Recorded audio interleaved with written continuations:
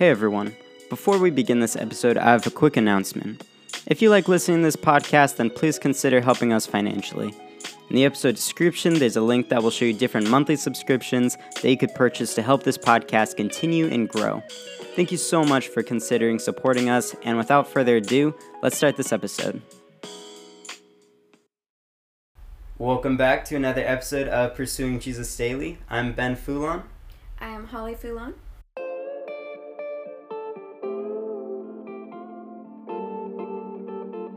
Welcome back to the podcast. I'm actually sitting here with my mom, which is pretty great because I've never had her on the podcast before, but she's one of my few listeners that listens consistently, so thanks for being on. Of course. Yeah. Do you want to start off with just giving a brief story of who you are and where you came from? Okay, I came from a single mom household. That was pretty challenging. I definitely grew up well below the poverty level and was a recipient of like state aid and assistance, so welfare. My relationship with my mom when I was young was pretty good. I felt like I definitely met her needs for loneliness, because she certainly had me around her a lot until she didn't want me to be there. And then she would send me to church with anybody who would take me. So I got to experience a lot of different religions growing up. And I believed in God at a very, very young age. So 5 or younger. Yeah. And I knew that I would be a person of faith. I was ridiculously pompous in actually telling God, I will follow you when I'm ready. I want to have fun. And only by His grace did He allow me to live through that, so that I could be a follower. Yeah. I always wanted to be a mom and a wife. But reflecting at this stage of the game, I think I really mainly wanted to be a mom. I didn't want my kids to come from a divorced household because I came from a single parent household and I never wanted my family to experience that. So I got married to somebody that I couldn't believe would even be interested in me. I had very low self-esteem and low value of like myself, and that I think that came from growing up with a mom who struggled with her own self-worth and her own identity, and so she just definitely actually put a lot of that off onto me, and would tell me things like nobody would ever want me and I would never amount to anything, those kinds of things. So I didn't realize how much I believed her, because I was stubborn and strong-willed, and I was like, that's never going to be me. But once I got into a marriage, I realized I did believe a lot of what my mom had said, because I allowed a lot of not great things to happen in my marriage. Some of the best things, though, were the kids. So the best things that came out of that marriage were you guys. Thanks. So yeah. That's awesome. Yeah, you've had quite a crazy life. And there's some questions that I'm actually really happy about this opportunity to get to talk to you, because I mean, I obviously know your story. I've heard it a lot, but this gives me the chance to ask you questions that I normally wouldn't have the chance to ask.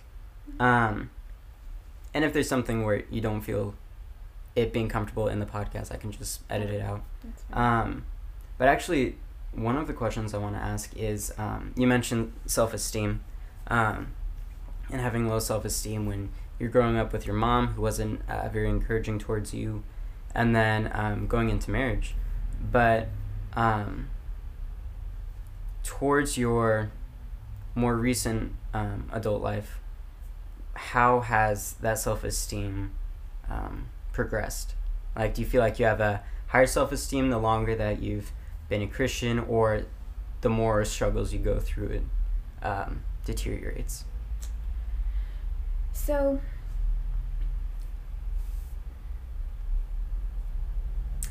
as a Christian, or as when I became a new believer, Mm-hmm. how old was I? 27. I understood then, during my first year of being a believer, Mm-hmm. that my identity was in Christ, and understanding that all this time that I didn't have a father, Mm-hmm. that I actually did. And for the first time in my life, I felt accepted for who I was.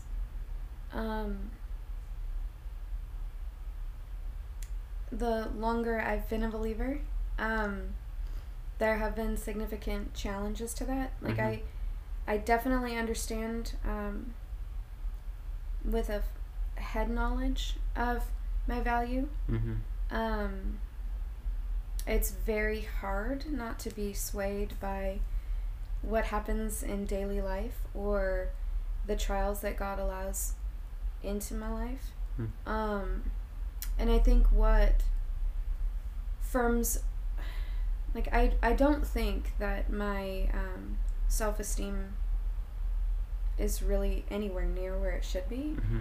but I do feel a responsibility to attempt to portray that I have a strong self-esteem, Yeah. mainly, for Emily. Mm-hmm. So Yeah, for sure. That's really important, because that's something that a lot of people deal with, men and women, really. But I like your take a lot, because you're actually the first woman I've had on the podcast, which is, I feel like that should have happened earlier. But and so that gives like a whole new opportunity for questions, because self-esteem is something that a ton of people deal with, but it's especially something that a lot of women deal with, and a lot of that's because of the environments that they've been brought up in, and how that can hurt them. And so, yeah, for sure, I definitely hear what you're saying, because I don't know, a lot of people have different views of self-esteem. A lot of people think that a lot of people have extreme views of it, like love yourself, like choose yourself, like do what, like, have you heard like the term like treat yourself? right. That's something that a lot of people around my age say and believe. It's a constant thing of just trying to please yourself, trying to do whatever you can to benefit yourself, because you feel like you deserve it, and you deserve it. But then there's the other extreme, where it's like you've been brought up in an environment where you don't feel like you deserve anything. You feel like nothing, like anything good that you don't deserve. Like you said, that when you got married, you were shocked because you didn't believe that you should be with a guy like that, because he was in your mind too good. Yes. Looking back, you were you were definitely the one too good for him, for sure. And so there's a lot of extremes that people believe with that, but as Christians, it brings in a whole different, like, God and Jesus bring in a whole different perspective of it, because your self-esteem shouldn't be based on other people's belief or perception of you. or what's happened to you or what you feel like you deserve, but it's based on the love that you've received from God, right? Yep. Because we all know the story of, like, yeah, God created us, and us being sinful, broken people, we chose to go our own ways and try to satisfy ourselves. And that caused separation, but only because of his loving grace, and nothing because of what we did, do we get to experience God again. And that's a really humbling thing too, but at the same time, it humbles you, but your self-esteem grows to a healthy amount because you realize that there's nothing you could deserve to be loved by God, but yet you are, you know? And that's, if God can love you, and God knows, like, the worst, most terrible thing about you, then you can love you, and you can love others based on God's love for you. Yeah, I feel like, I don't know, that's something that a lot of people deal with. I definitely dealt with that a lot in high school, for sure. But yeah, another thing that I want to get to talk to you about is, I mean, you mentioned it briefly in your little recap of your life, but what was it like growing up? You grew up in a home that was very different than the home that you've raised me and Arthur and Emily in. What was it like raising us in a Christian environment, and one where you encourage us to focus on Jesus most of all, instead of a lot of people's focus, basically my dad's focus of, like, be successful, like financially successful, and be liked by people. You have a different view, and you raise us differently than that. And so, I don't know, how was that for you? Because you didn't receive an upbringing where you were taught to focus on Jesus and love Jesus, but yet you learned that, and you're teaching it to us. I found it to be, God got a hold of me. Mm-hmm. He, when I said I had a belief of God from a very early age, it was in response to really him giving me peace over dark things, like things that really scared me as a child, that I guess we could say are demons, or I know that children have a lot of fears, but I knew that God could conquer those fears. And he did. He did for me.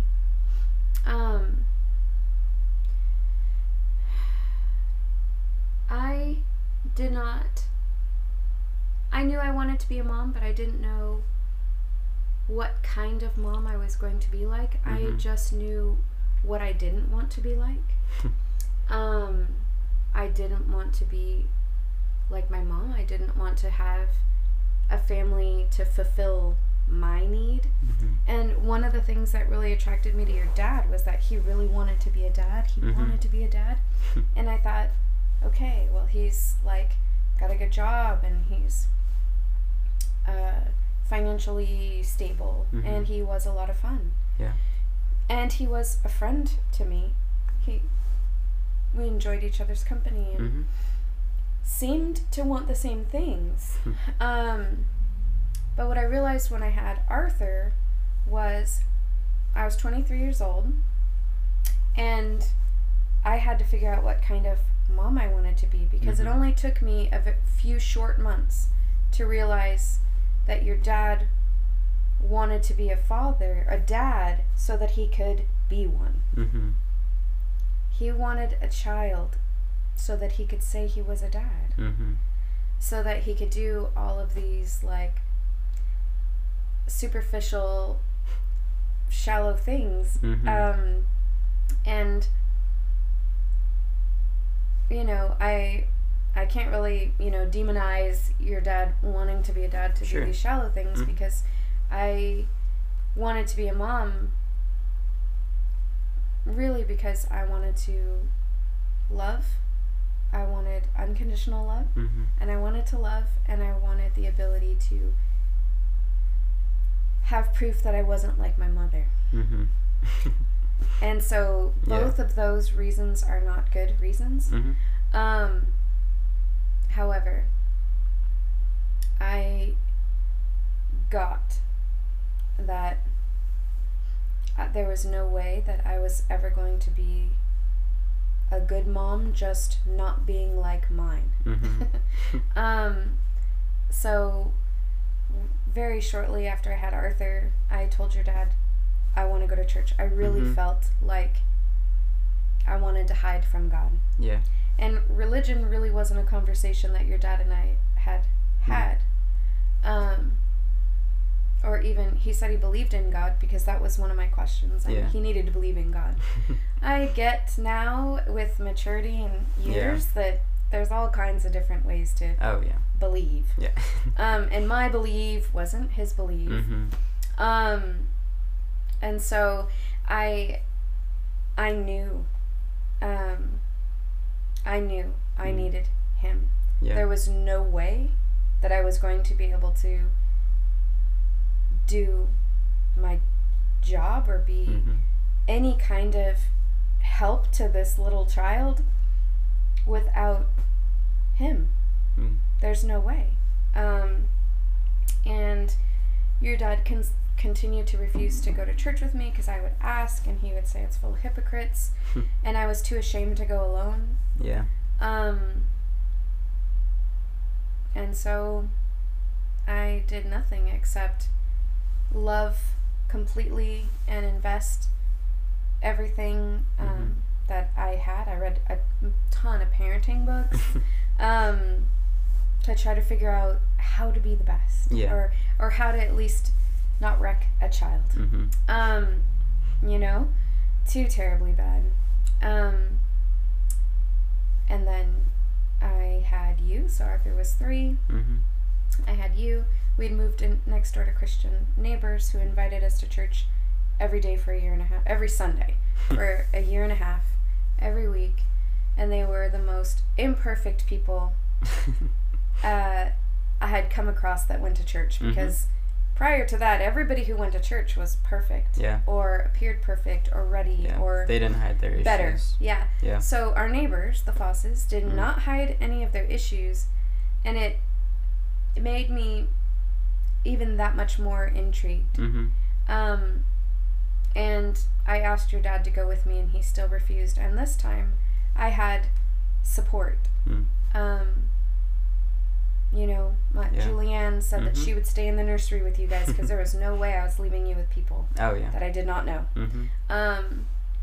And they did that for me, and I knew that Sunday, I knew that day that there would not be a time that I would be apart from God. Not that I had ever been before, but I had made the decision that this was my commitment. Whatever that was going to look like. And he provided me a community there that taught me how to be a wife, because I did not know how to be a wife. By any stretch of the imagination. And I learned a ton. God is the one who taught me. He gave me the heart to learn. He hasn't always told me things that I want to hear at all. He hasn't always given me what I wanted at all.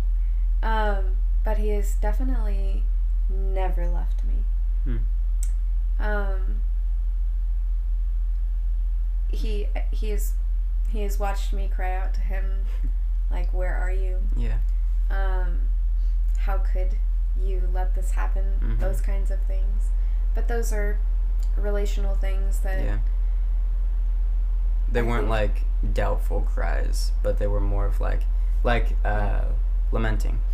Like you look in the Psalms and David's lamenting, and like so many of them. Just soulful crying. I was angry sometimes. I've never really, so I was angry with God during the divorce or during the stuff that was happening. I was angry there because my view was completely messed up. I really thought that he would answer my prayers the way I prayed them. Yeah. Like, and he revealed to me just the ugliness of my heart when I thought I was fine. Yeah. He revealed to me my motives for my prayers. And it was hard to, like I said, he doesn't always tell me everything I want to hear, but everything that's like of grave importance. So your faith, your brother's faith, your sister, your safety,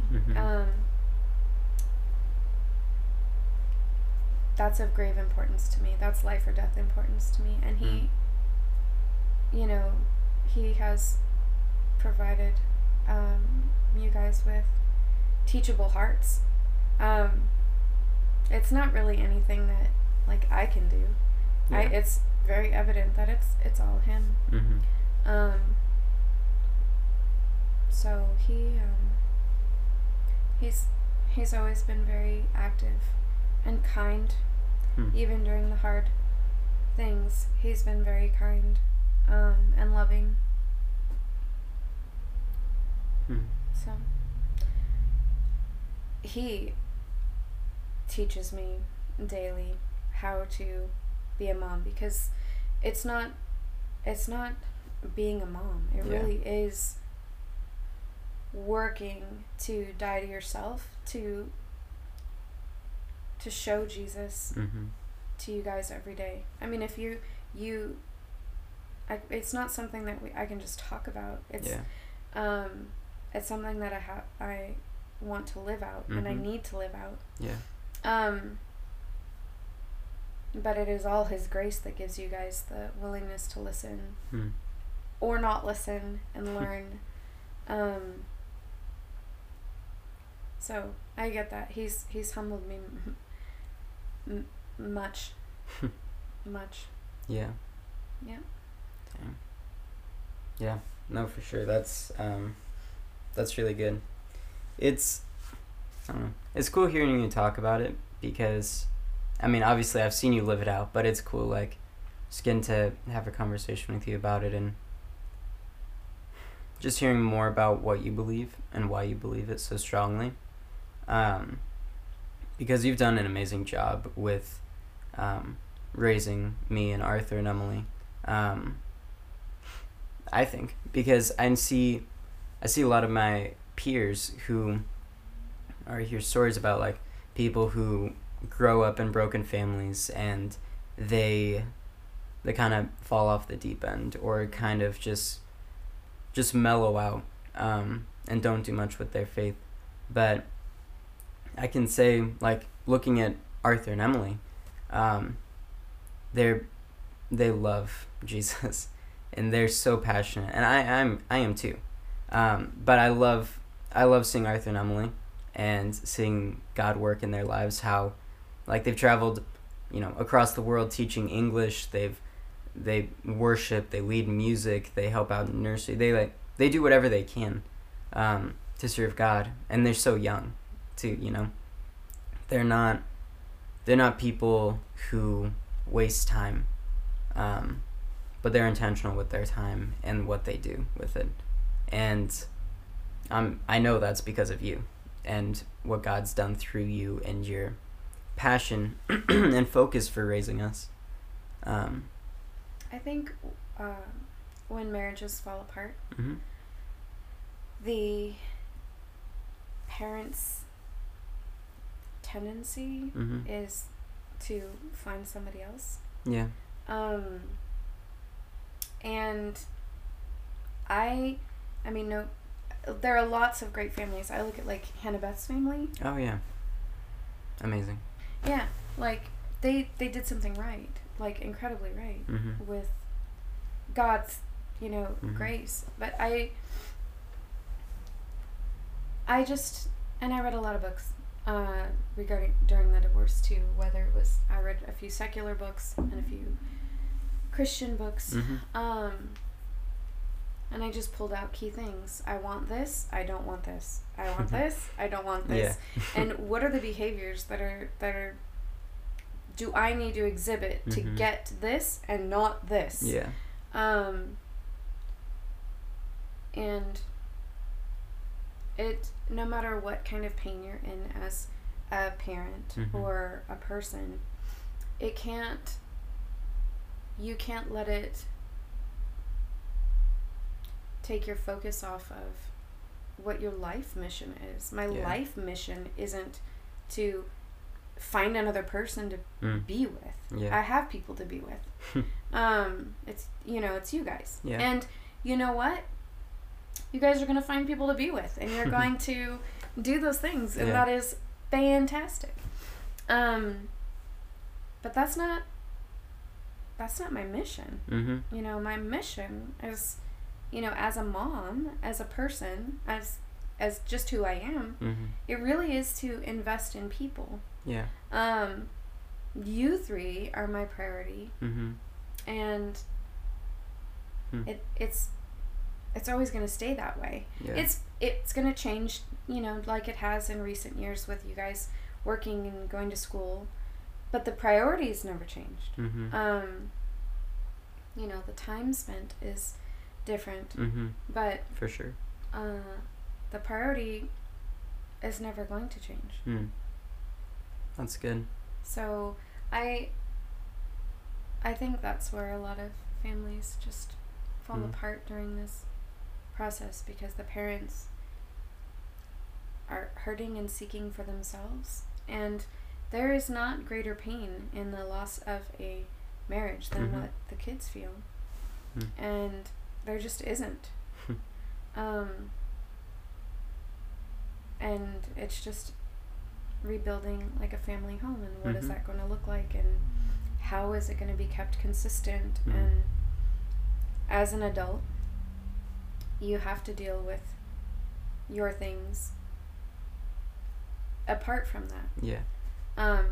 Still need to be dealt with, but to, I don't know, I watch a lot of families, and I don't understand. Yeah. So, I mean, I guess I do. It'd be, once in a while, I guess it's okay to just do something.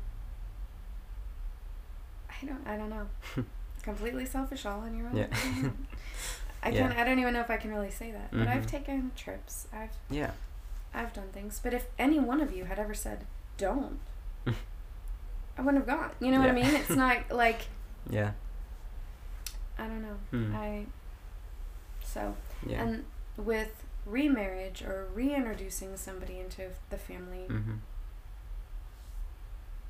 I can't imagine. Because I know God's structure, right? I know what his desire is for a husband and a wife. And I know that husband would have to be counted, first. Yeah. And I cannot see anything like that for me. Yeah. Because I can't. A great concern would be, what if he said, we're going here for Christmas? And I don't know. Yeah. I just can't. I can't do it. I like. I guess I'm comfortable with just having things the way they are, and you guys coming first. I prefer that. Thank you. Well, I love you. Yeah, it shouldn't look any other way. It just shouldn't look any other way. That's not the biblical model. The biblical model is die to yourself. Die to yourself. Yes, there are, different facets of that. You can die to yourself so much that you're a doormat and treated poorly. Yeah. And is Is that right, wrong? Mm-hmm. No, there's balance. Yeah, it kind of goes with the self-esteem. Yeah, there's balance. So with the self-esteem issue, I still battle quite a bit. Like if something really negative happens to me, Mm-hmm. or I don't know, let's say I'm doing the absolute best I can at work and I'm not getting any feedback or not getting any Mm-hmm. recognition. Those, well, I'm not worth it. I'm Yeah. not, I'm just going to continue to be passed up, or Mm. I'm not worth investing in. Those thoughts do come up a lot, but somebody said to me, her name was Deb, and I remember I was in the middle of the divorce and I was really struggling, and I told her that I was never going to be treated right and that I might as well just go back to your dad. Mm. And she didn't even really know me. She was just a coworker that I happened to. She asked me how I was, and I was like, it was one of those moments. Yep. I was like, you know what? Mm-hmm. I'm never going to be treated right. I don't deserve anything good, Yeah. relationally that's going to happen in my life. I might as well just go back to my husband. Mm. And she said, with ferocity, like she was really angry. Like if she could have shaken me, she would have. And she said, I don't ever want to hear you say anything like that again. Mm. Because your soul is listening. Hmm. So what my thought process and what my mouth is saying, like my soul is listening. Mm. And my soul is going to believe me. Yeah. Over any, you're valuable, Holly, you're worth it, you're a daughter of Christ, you're, Mm-hmm. my soul's going to believe what I say. Mm. And so it's really important, I learned then, to talk to yourself better. I still, so I have a poor self-image, like body image. Mm-hmm. And I remember Arthur telling me, he's like, stop talking about yourself like that. Emily can hear you. Mm-hmm. And so I don't say a whole lot anymore. I used to say a lot of things like, oh, I'm too fat, or, I'm still working on that, Sure. Okay, so I still think a lot of those thoughts, but I definitely don't vocalize them as much. Mm. Yeah. Well, you are beautiful. You know that. You are, Mom. Thank you, honey. But I think it's gonna sound ridiculous and cheesy, but like the older I get, the more I understand that beautiful is, Sabrina can call me and I can make her feel better. You know what's beautiful? Yeah. That. Mm-hmm. Beautiful is helping someone not feel alone. Mm-hmm. That is beautiful, and if I can do that, I know that it's not me. I know that it's Jesus. Of course. Right. Sometimes we've had friends come into our lives that I'm like, they want to be here all the time. They want to be here all the time. And we know, and I've said it to you over and over. It's Jesus in us. You guys know it's not. Yeah. No. It's not. It's not you. It's not Arthur. It's not me, and it's not Emily. It's for sure. People are curious because they see Jesus. Yeah. Because we're just people. Mm-hmm. So if we're living out his values, if he gives us the strength to do that and the ability to do that, and we are doing it so imperfectly every day, so imperfectly, that people are curious, or people just want to be near you because you make them feel better. Yeah. That is beautiful. Yeah. It is. Definitely. And I feel like for you that kind of goes into work, at your work as well. You're very good at your job. You've only recently been recognized for it, but you're a manager at Home Depot, and you run the entire front end of the store, and you're just incredible at it. And it shocks a lot of people, shocks a lot of your coworkers too, because for them it's just a paycheck, but for you it's a job, so you do get money, but you have your life focus as well, which is investing in people and loving people and spreading God's love through that. How does that kind of shape your environment and the people who are under you at the job? So the way that it shapes the environment is, first, I hold myself to a really high standard, because if I'm going to be there representing Jesus, whether they know I'm representing Jesus or not, and which most of them do, they know my faith. Yeah. I need to be on my game. Yeah. Right? Mm-hmm. I don't get to lose it there. I don't get to do any of that. And I'm so much better for it. Like, not me better as a person. Like, I don't think pridefully. But it gives me a stronger faith when I say that I'm better for it. I think we don't know where everybody is coming from. And I do support going to church. I know that we're not supposed to forsake the gathering of the brethren. However, for me, my mission field is the Oregon City Home Depot. And anyone there that works there that's a believer knows I'm a believer, and they come and they'll talk to me, and I just point them back to Jesus. But it's important to me that people know what my faith is, so they know where it's coming from. Yeah. But it creates an environment of safety. People feel like they can tell me how they feel. Today was a little difficult. I'm off today, and one of my head cashiers sent me a text and was like, "Are you working today?" And I didn't want to respond. Yeah. Because no. But I said, "No, I'm not. Are you okay?"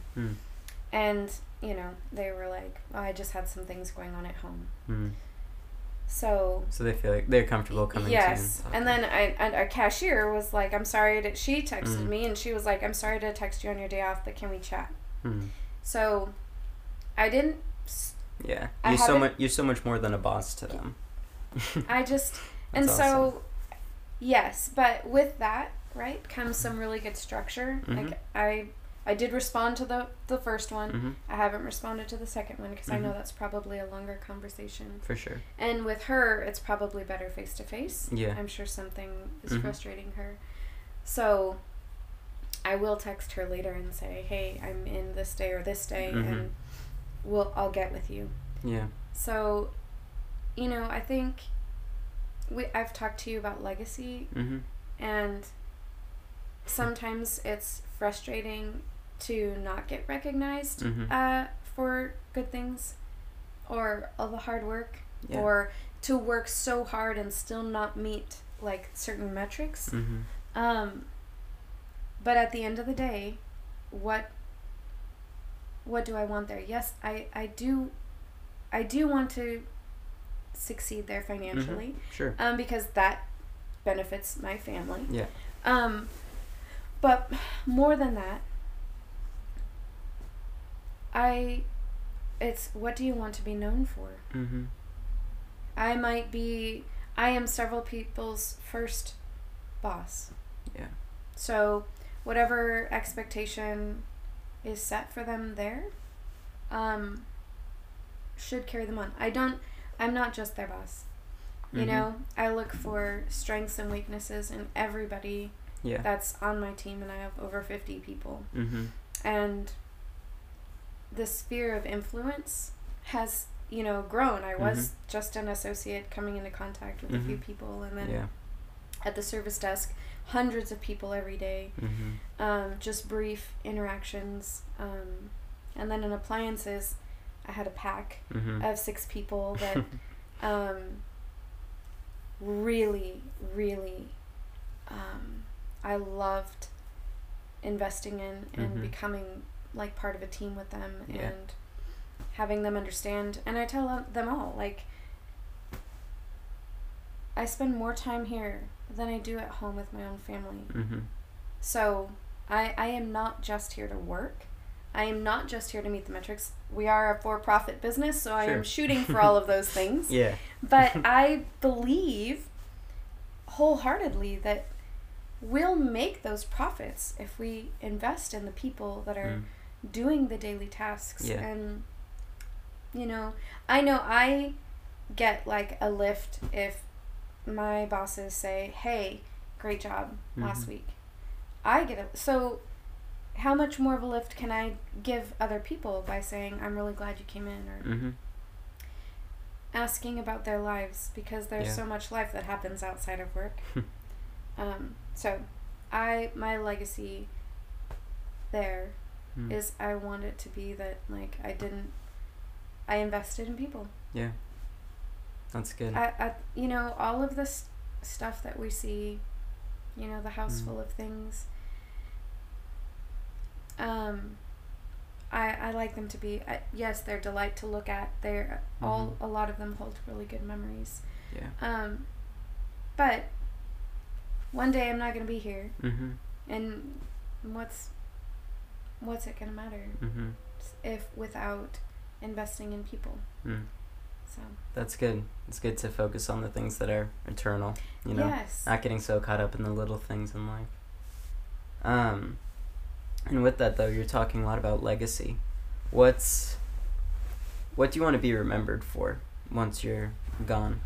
Because a lot of people are, I think of gravestones with saying, like, loving wife and mother, loving father and boss, or something like that, which is very surface level. But what do you want to be remembered for? Well, being rescued. Really, I was rescued from a life that would have been dull and unfulfilling, and would have inevitably ended up eternally awful. Yeah. So I'd like to be remembered for being rescued, for loving God imperfectly, and getting that all I have is grace. So,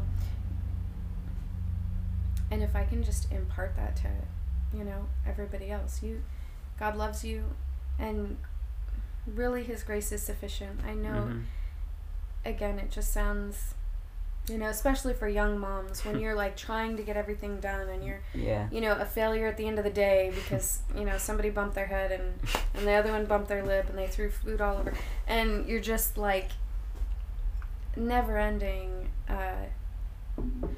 whirlwind of mess. His grace is sufficient. And I want to be known as a person who loved people, but I only have that love and I only have that desire because He rescued me and He gave it to me.